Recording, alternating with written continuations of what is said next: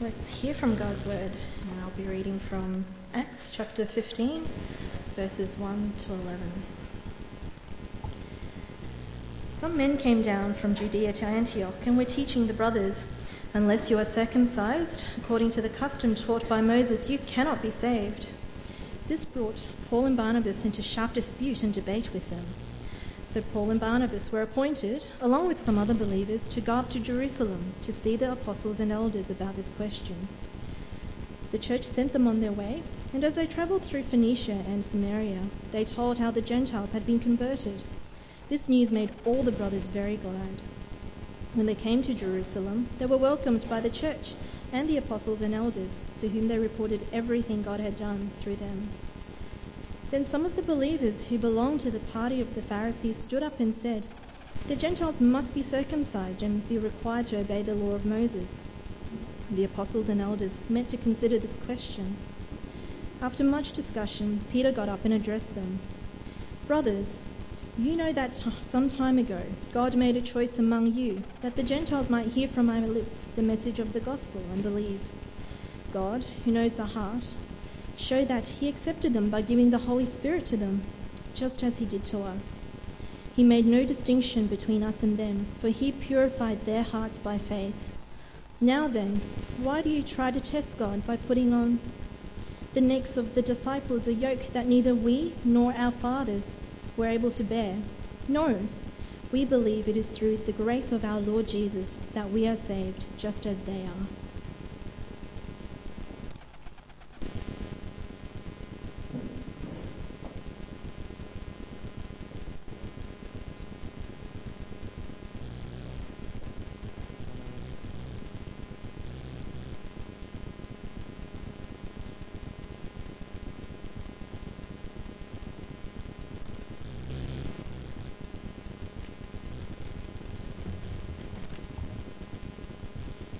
Morning.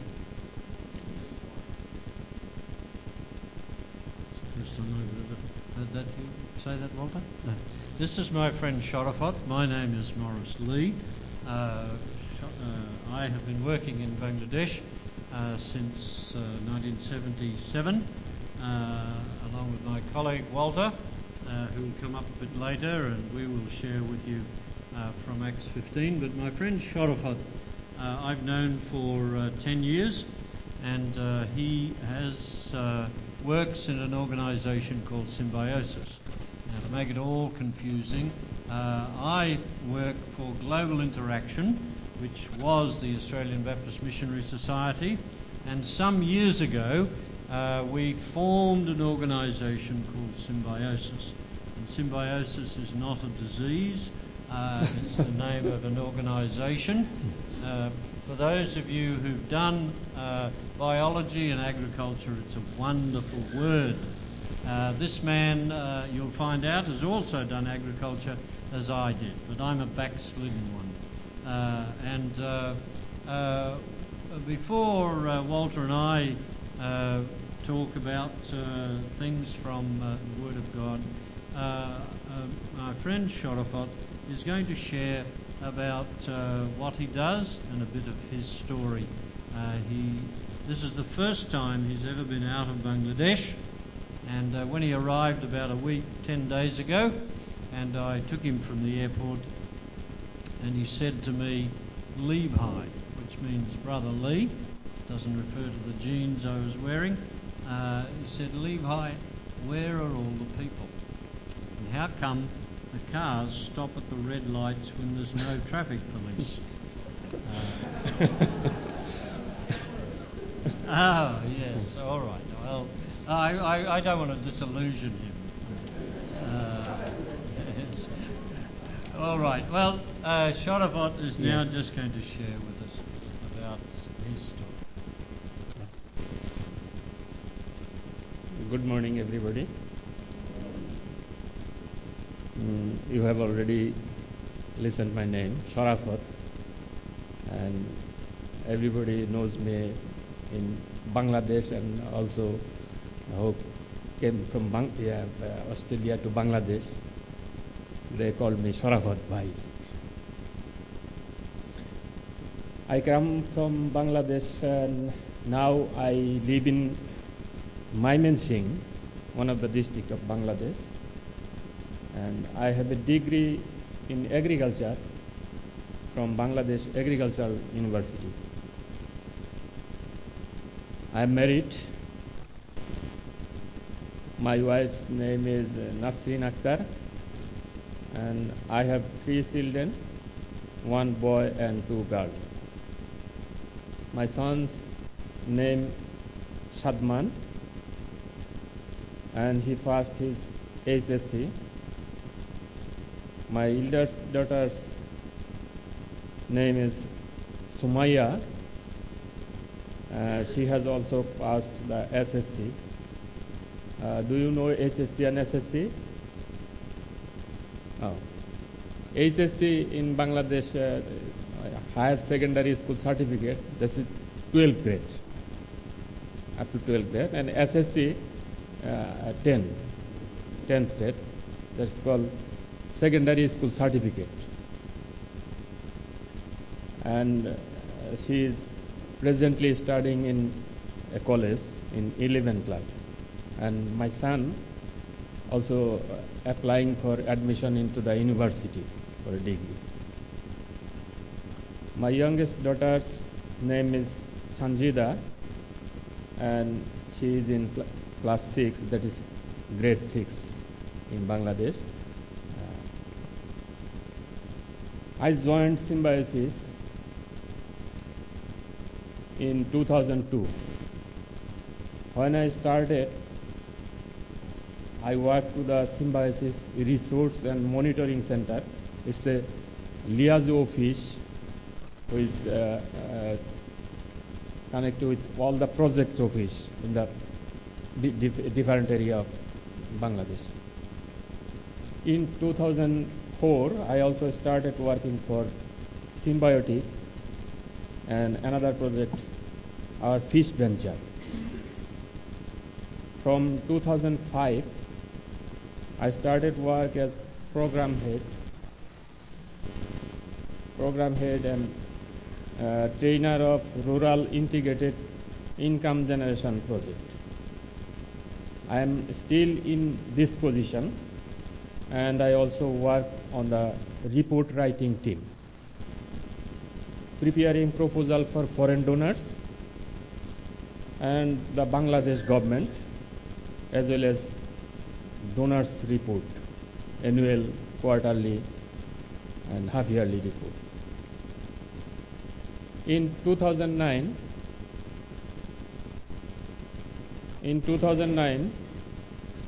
I was riding my motorcycle to Mymensingh from Haluagat. Haluagat then was my working place, when I was hit by a truck. I was sent to the hospital in Mymensingh. Firstly, my right leg was badly fractured in 2 places. During my treatment, doctor tested my blood and discovered I was a diabetic patient.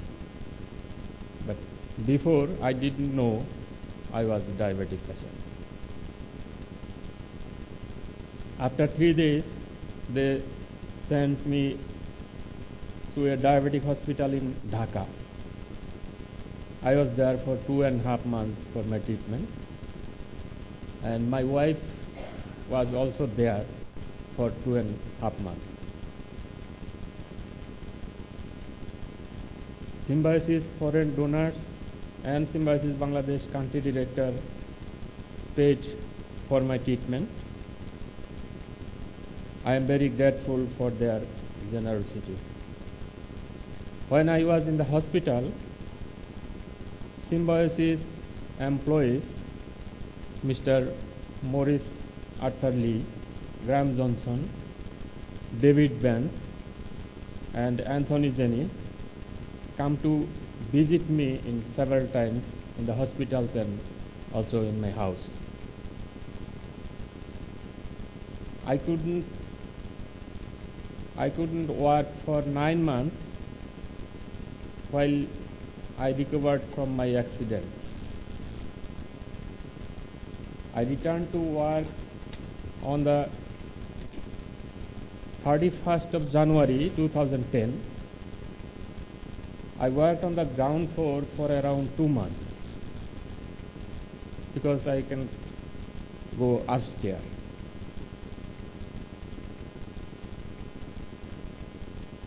Then one day, our country director, Mr. Abdul Muttalib Akon, helped me upstairs. This was a moment of victory for me, and I knew that I had made a significant recovery from my injuries. Before I worked for Symbiosis, I really didn't understand who was Jesus. But since I joined Symbiosis through the influence of people who worked there, I became a believer. It was when a Symbiosis worker told me about Jesus that I learned about the works of Symbiosis. I applied for vacancies and was interviewed in Dhaka office, that is our main office. I was offered a position which I accepted. Before I started working for Symbiosis, I worked for several NGOs in Bangladesh, like Symbiosis. But I would become frustrated and unhappy, so I left from them. Since joining Symbiosis and becoming a believer, I feel at peace, and I depend on God every day. I shared the good news with my wife, and she is now a believer. I thank you for opportunity to share with you, and I ask to remember me and the work of Symbiosis. I am happy to talk with you. Thank you very much.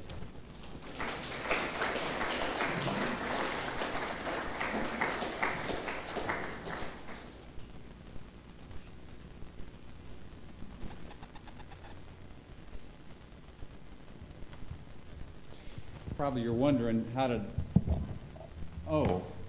maybe I shouldn't tell them, or they may figure it out. I better tell you, I'm an American. You may be wondering, how did an American get mixed up with this group? And back when I was sent out to Bangladesh, when Morris was, we arrived there about the same time, there had already been decades of really good partnership between my sending organization, now known as International Ministries of the American Baptist Churches, and the Australian Baptists. Partnerships in India, in Thailand, in Hong Kong, and so it was just a natural thing. My wife and I were appointed to be seconded to the Australian Baptist Mission, now known as Global Interaction, and I continue to work for Global Interaction. Yes, Walter. Walter and I met in about April of 1977 on a country road in Bangladesh. It was for me an unforgettable meeting, and I've been trying to sort of forget it ever since. Cope with that introduction since that day. But Walter, it really is quite remarkable that we have the pleasure of working together in a ministry that we love. Now, Walter, what else do you do besides go to Bangladesh from time to time? Drink coffee? I know, yes. No. I work for Global Interaction, coaching teams of cross-cultural workers in wherever that you're focused on unreached people groups in Malawi and Mozambique. And this church helps to support Ian and Wendy Dix, I believe, right? Good choice. Great people. Great friends. Mozambique and Malawi, Kazakhstan, China, and Indonesia. as well as occasional trips to continue to keep my hands in things in Bangladesh. Yeah, so that... So I continue to work for Global Interaction. Our emphasis is really to take the message of Jesus to people who would not have the chance to hear it unless people went outside of their culture and brought the message of God's love in a way that people can understand. And what we want to share with you this morning is from the passage of Scripture, why we believe this is foundational to all that we do. The passage of Scripture that we read to you is one of the largest chapters in the book of Acts. So therefore you could say that it's very important. However, people don't often read it or think about it. Now, someone read it for us, and you will notice that the big issue amongst the early believers, the early followers of Jesus, was the matter of circumcision. Now, does the Sunnybank District Baptist Church hold annual general meetings? Have you ever remembered circumcision being on the agenda? My suggestion is put it on and see whether any more people come. Yeah, this is something that always kind of puzzled me because, I mean, we weren't allowed to really talk about this stuff at home, but you go to church and the Bible, is always talking about, what's this about? This is kind of weird. I was actually born into a really, really wonderful Christian family. In fact, my father was a pastor. He did forbid me ever to become a member of his church. A lot of people think that's kind of weird, and that I should have this sense of rejection or something like that. But since he was a prison chaplain, I tried to follow Dad's directions and never joined his congregation. Being born into a really wonderful Christian home like that, missions was always a part of my life. So by the age of 10, I really felt a sense that God wanted me to be a missionary. I was in a good church, but we had some issues, let's call them. Well, anybody that wanted to be a part of our church, there were several things that they could not do. Now, I suppose the first of those was you couldn't smoke. If you wanted to smoke, you had to become one of the Southern Baptists. That's okay. The other thing you couldn't do, you couldn't drink in front of other Baptists. But probably the biggest deal, well, one of the biggest ones, and maybe some of you came from a similar tradition, I don't know. We couldn't dance.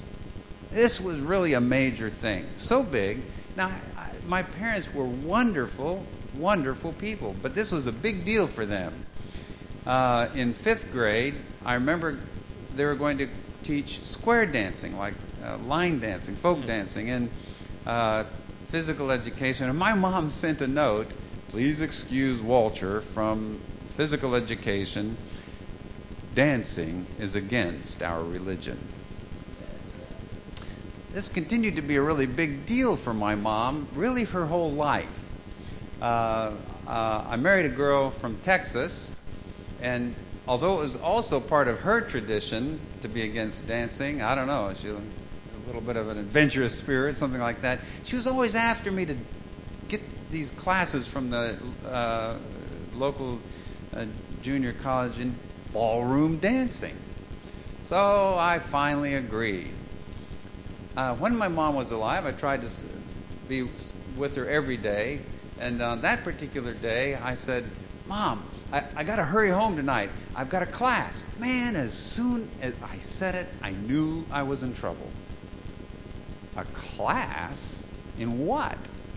Ballroom dancing.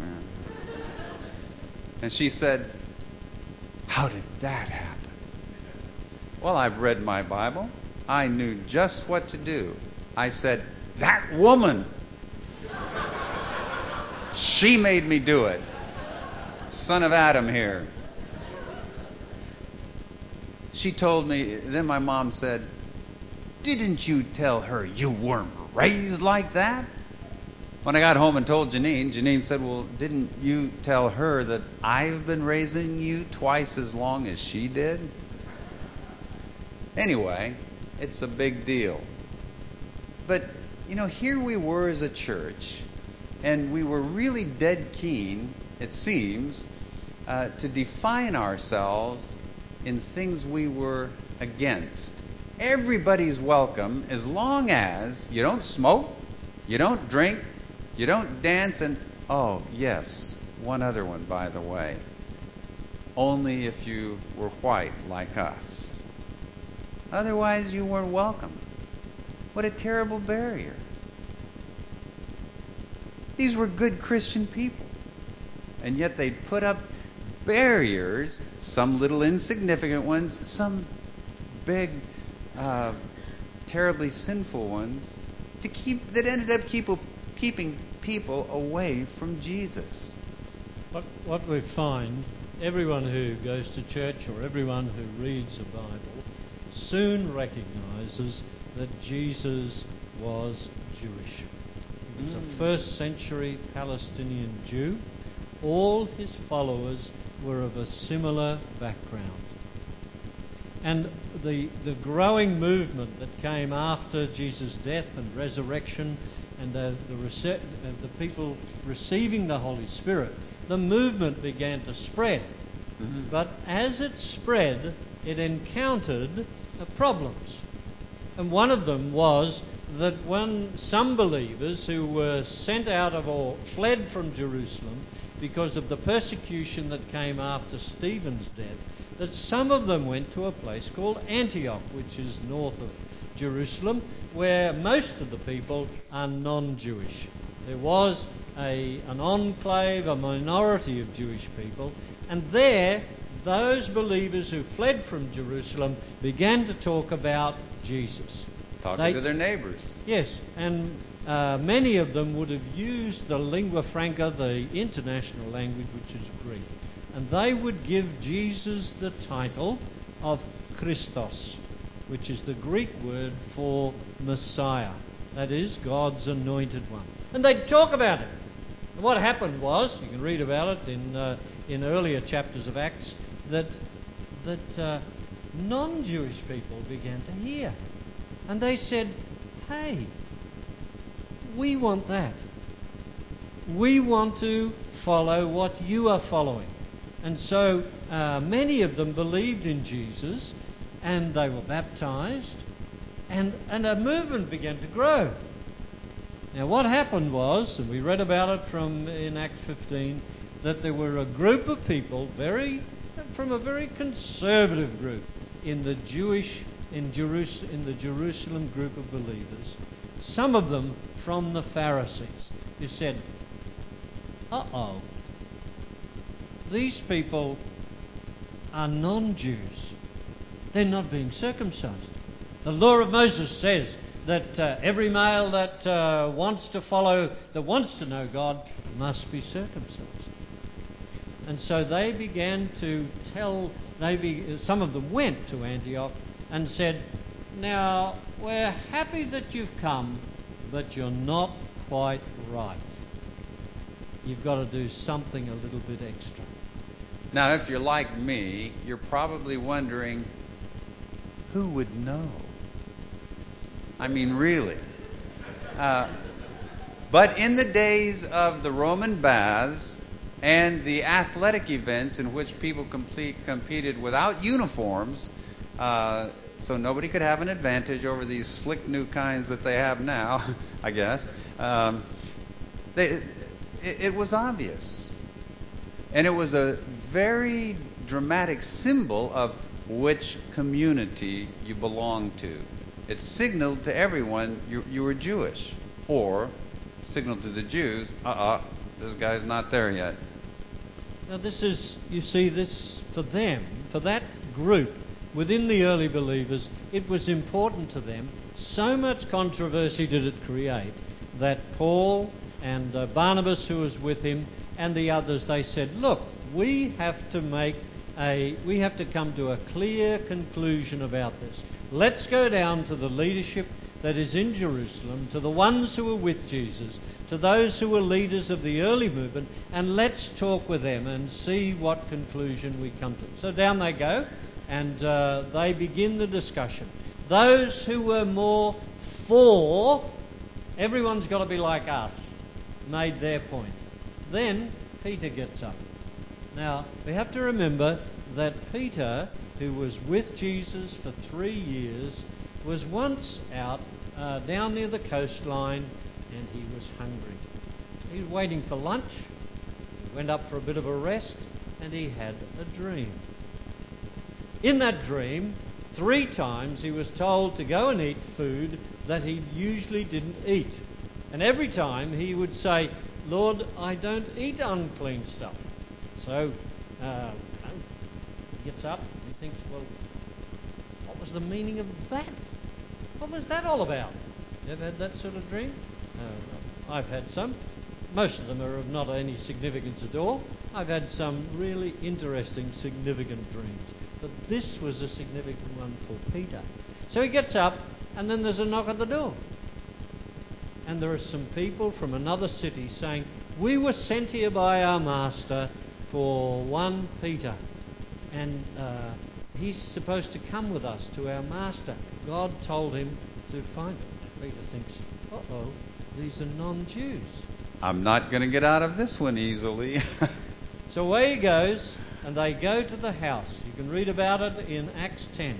When he goes to the house, there is this Roman centurion with all his household, and when he comes in the door, they fall at his feet.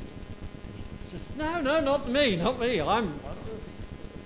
And then he says the most inviting, evangelistic introduction I think you can hear anywhere. He says to them, I really shouldn't be here. You're unclean, and you make me unclean. But God told me to come. Now, isn't that a wonderful way to begin an evangelistic address? Very inviting, very inclusive. And then he begins to tell them about Jesus. While he's talking, the Holy Spirit falls on those gathered, and they show an expression that was similar to what Peter and the fellow disciples had on the day of Pentecost. The most surprised person in the room is who? Peter. Peter was the most surprised person. So that you see, this idea that the message of God should go outside of a cultural boundary is not natural. God had to show to Peter, who was with Jesus for 3 years. Now let's not think that Peter was pretty thick. If I'd have been there, I'd have learned it. Rubbish. Cultural barriers are huge. They are huge. That's why this chapter is in the Bible. Without it, hey folks, we probably wouldn't be here this morning. Yeah. So Peter reiterates what happened to him. This issue of food is a big one, and it's hard to kind of wrap our heads around that emotionally, what it means to a Jew, what it meant to a Jew. But it's interesting, eating pork or unclean food, but it's kind of interesting how sometimes food is still used to either create a barrier for keeping people really away from Jesus. Historically, in India and Bangladesh, if a Brahmin priest wanted to become a Christian, they had to prove that they were really truly committed to Jesus by eating beef. How many eat beef? Yeah, I like beef. We all like beef. But if you were a Muslim and had never eaten pork in your life, like the Brahmin priest had never eaten beef either, you had to eat pork. Now, what if in this church to become baptized, you had to eat something like dog or cat. Would that be a problem? Yeah, okay. Hey, I know what you mean. I've actually eaten a fair bit of dog. The first time, it was a bit of a thing. Somebody said, "Hey, what is this stuff we're eating? What's this meat?" And somebody said, "Dog." And I believe him because my stomach growled all night. I had to put up with this for 34 years. Yeah, my joke writer died about 10 years ago, so he's stuck with hearing them all again. Hey, but what's worse, the next morning, has this ever happened to you when you did? I just felt rough. Anyway, food is a big deal. But maybe that's not so much the issue. I think it's a natural human response that the way that God met me, and then the things that God demands of me in discipleship become normative. This is the way it was for me, so automatically we have this sort of default position that this is the way it should be for everyone else. But that's actually not the way God operates or wants to operate. God loves variety and meets each one of us where we are to take us to what is possible for us within our own unique life situation. Most religions try to make everyone almost the same. You watch, you look. I had an experience before I first went to Bangladesh back in the late 70s, and I was driving along the road in my utility, my Holden Ute in those days, and I saw two young fellows, riding bicycles, and they were wearing good brown trousers, white shirts, a tie, and they had very short haircuts. Little name tags? Little name tags, yes. Yeah. Yes. So sorry about that. That I realised Americans. a couple of Mormon missionaries from Utah, and I'm driving like, what are those jerks come here for, and then suddenly I realised I was going to another country as a foreigner, and I was going to take a religious message. And I thought, I'm going to stick out more than what these blokes do. And then I thought, yes, that's, am I going to that country to make people into someone who looks the same as me? But Morris, we're not preaching a religion. We're preaching a relationship. And that's entirely different from religion. I don't know how you guys feel about Bono, but I kind of like him, at least some of the things he says. One of the things he says is, religion? Oh, that's what you get when you don't have God. When you've got to rely on all the rules and regulations to try to prove to God that you're good enough to get there. But that's not what we're talking about. And that's not what's happened here. These people came into relationship with God. And there was a recognition of that is what counts, not all the exteriors. Well, you see it in Peter's speech. Peter said that on the day that there I was talking with these non-Jews, and he said the Holy Spirit fell on them in exactly the same way as it fell on us. And I knew that God had accepted them. It fitted with his dream. He then saw it in physical manifestation, and he realized that God had accepted them. So he said, well, if God accepted them, who was I to reject them? But Morris, isn't that really the biggest question of life? It is. I believe so, Walter. Yeah. It's that focus, that our search for significance in life, I believe, deep down, has a lot to do with our wanting to be accepted. Now, if you think about it, Jesus said, to enter into the kingdom of God, you have to become like a little child. You've got to become just like a little child.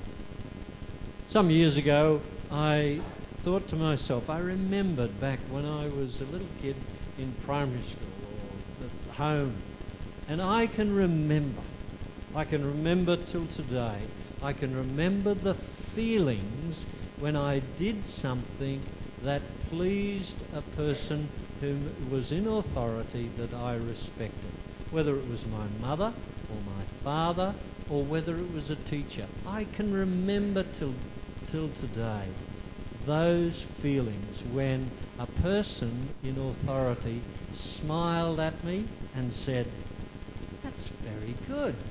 On the other hand, I can remember, I would have been a great basketball player except for a couple of things. I couldn't dribble, I couldn't shoot, I couldn't catch, and I couldn't pass. I was really good at running up and down the court. But that meant that, despite the fact that I was a bit tall, I was always chosen last when people were chosen up for the basketball teams. Anybody else ever been chosen last? How did that feel? Yeah, how did that feel? It feels horrible. Acceptance. And what an amazing thing that, God chose us first. Me. You. It's incredible to be accepted by the Almighty Creator of the universe. We see what does in the speech that Peter gives, he sums it up. He says that we are accepted by God by the grace of our Lord Jesus.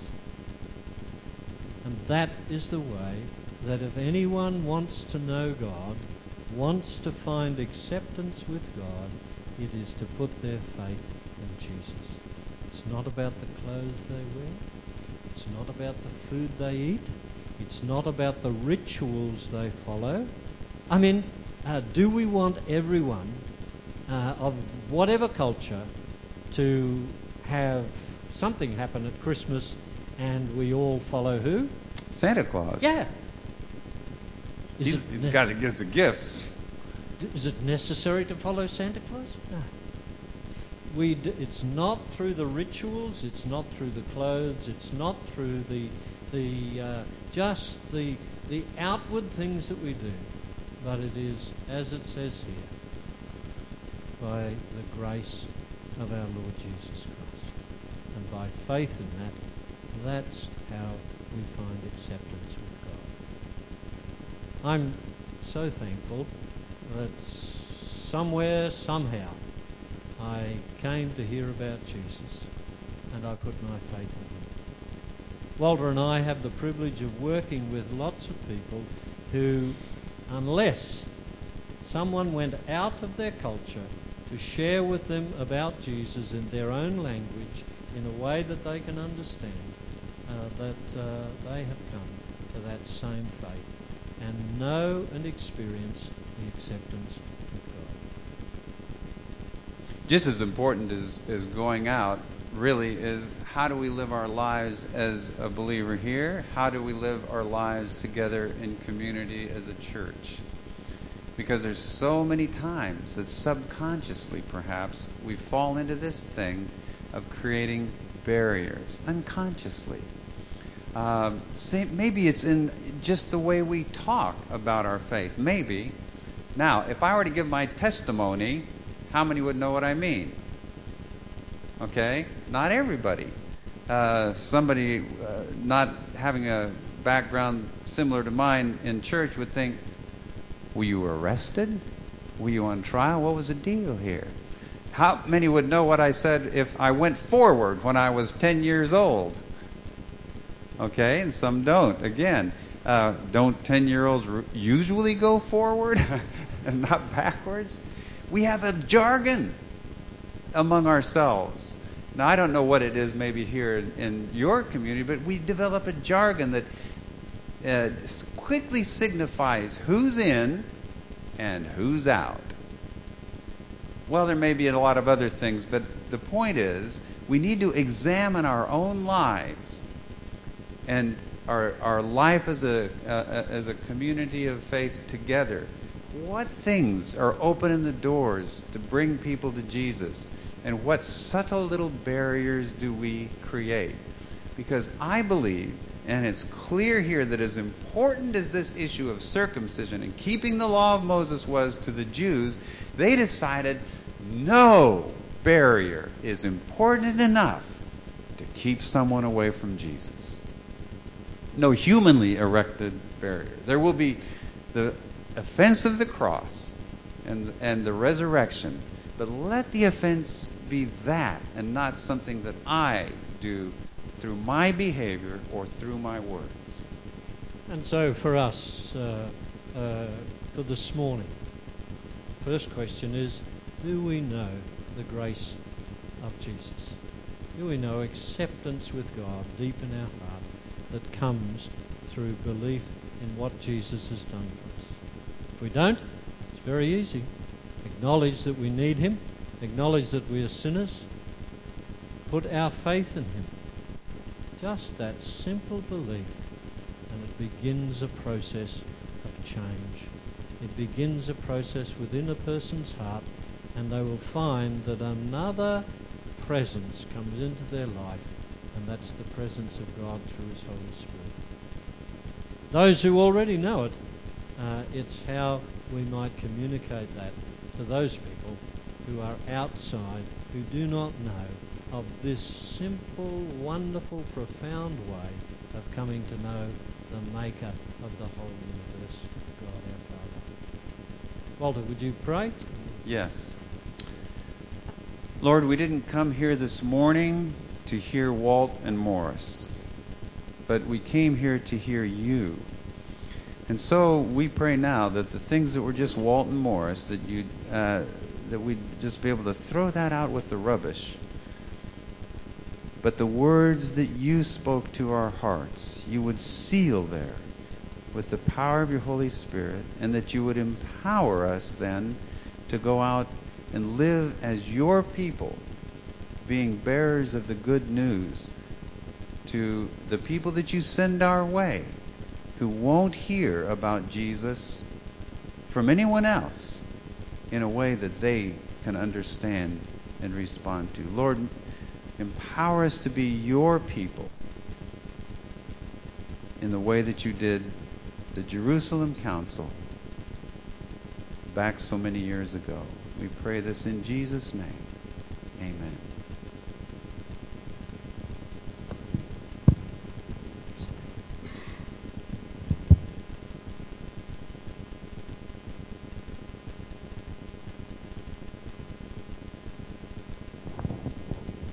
Let's stand and close.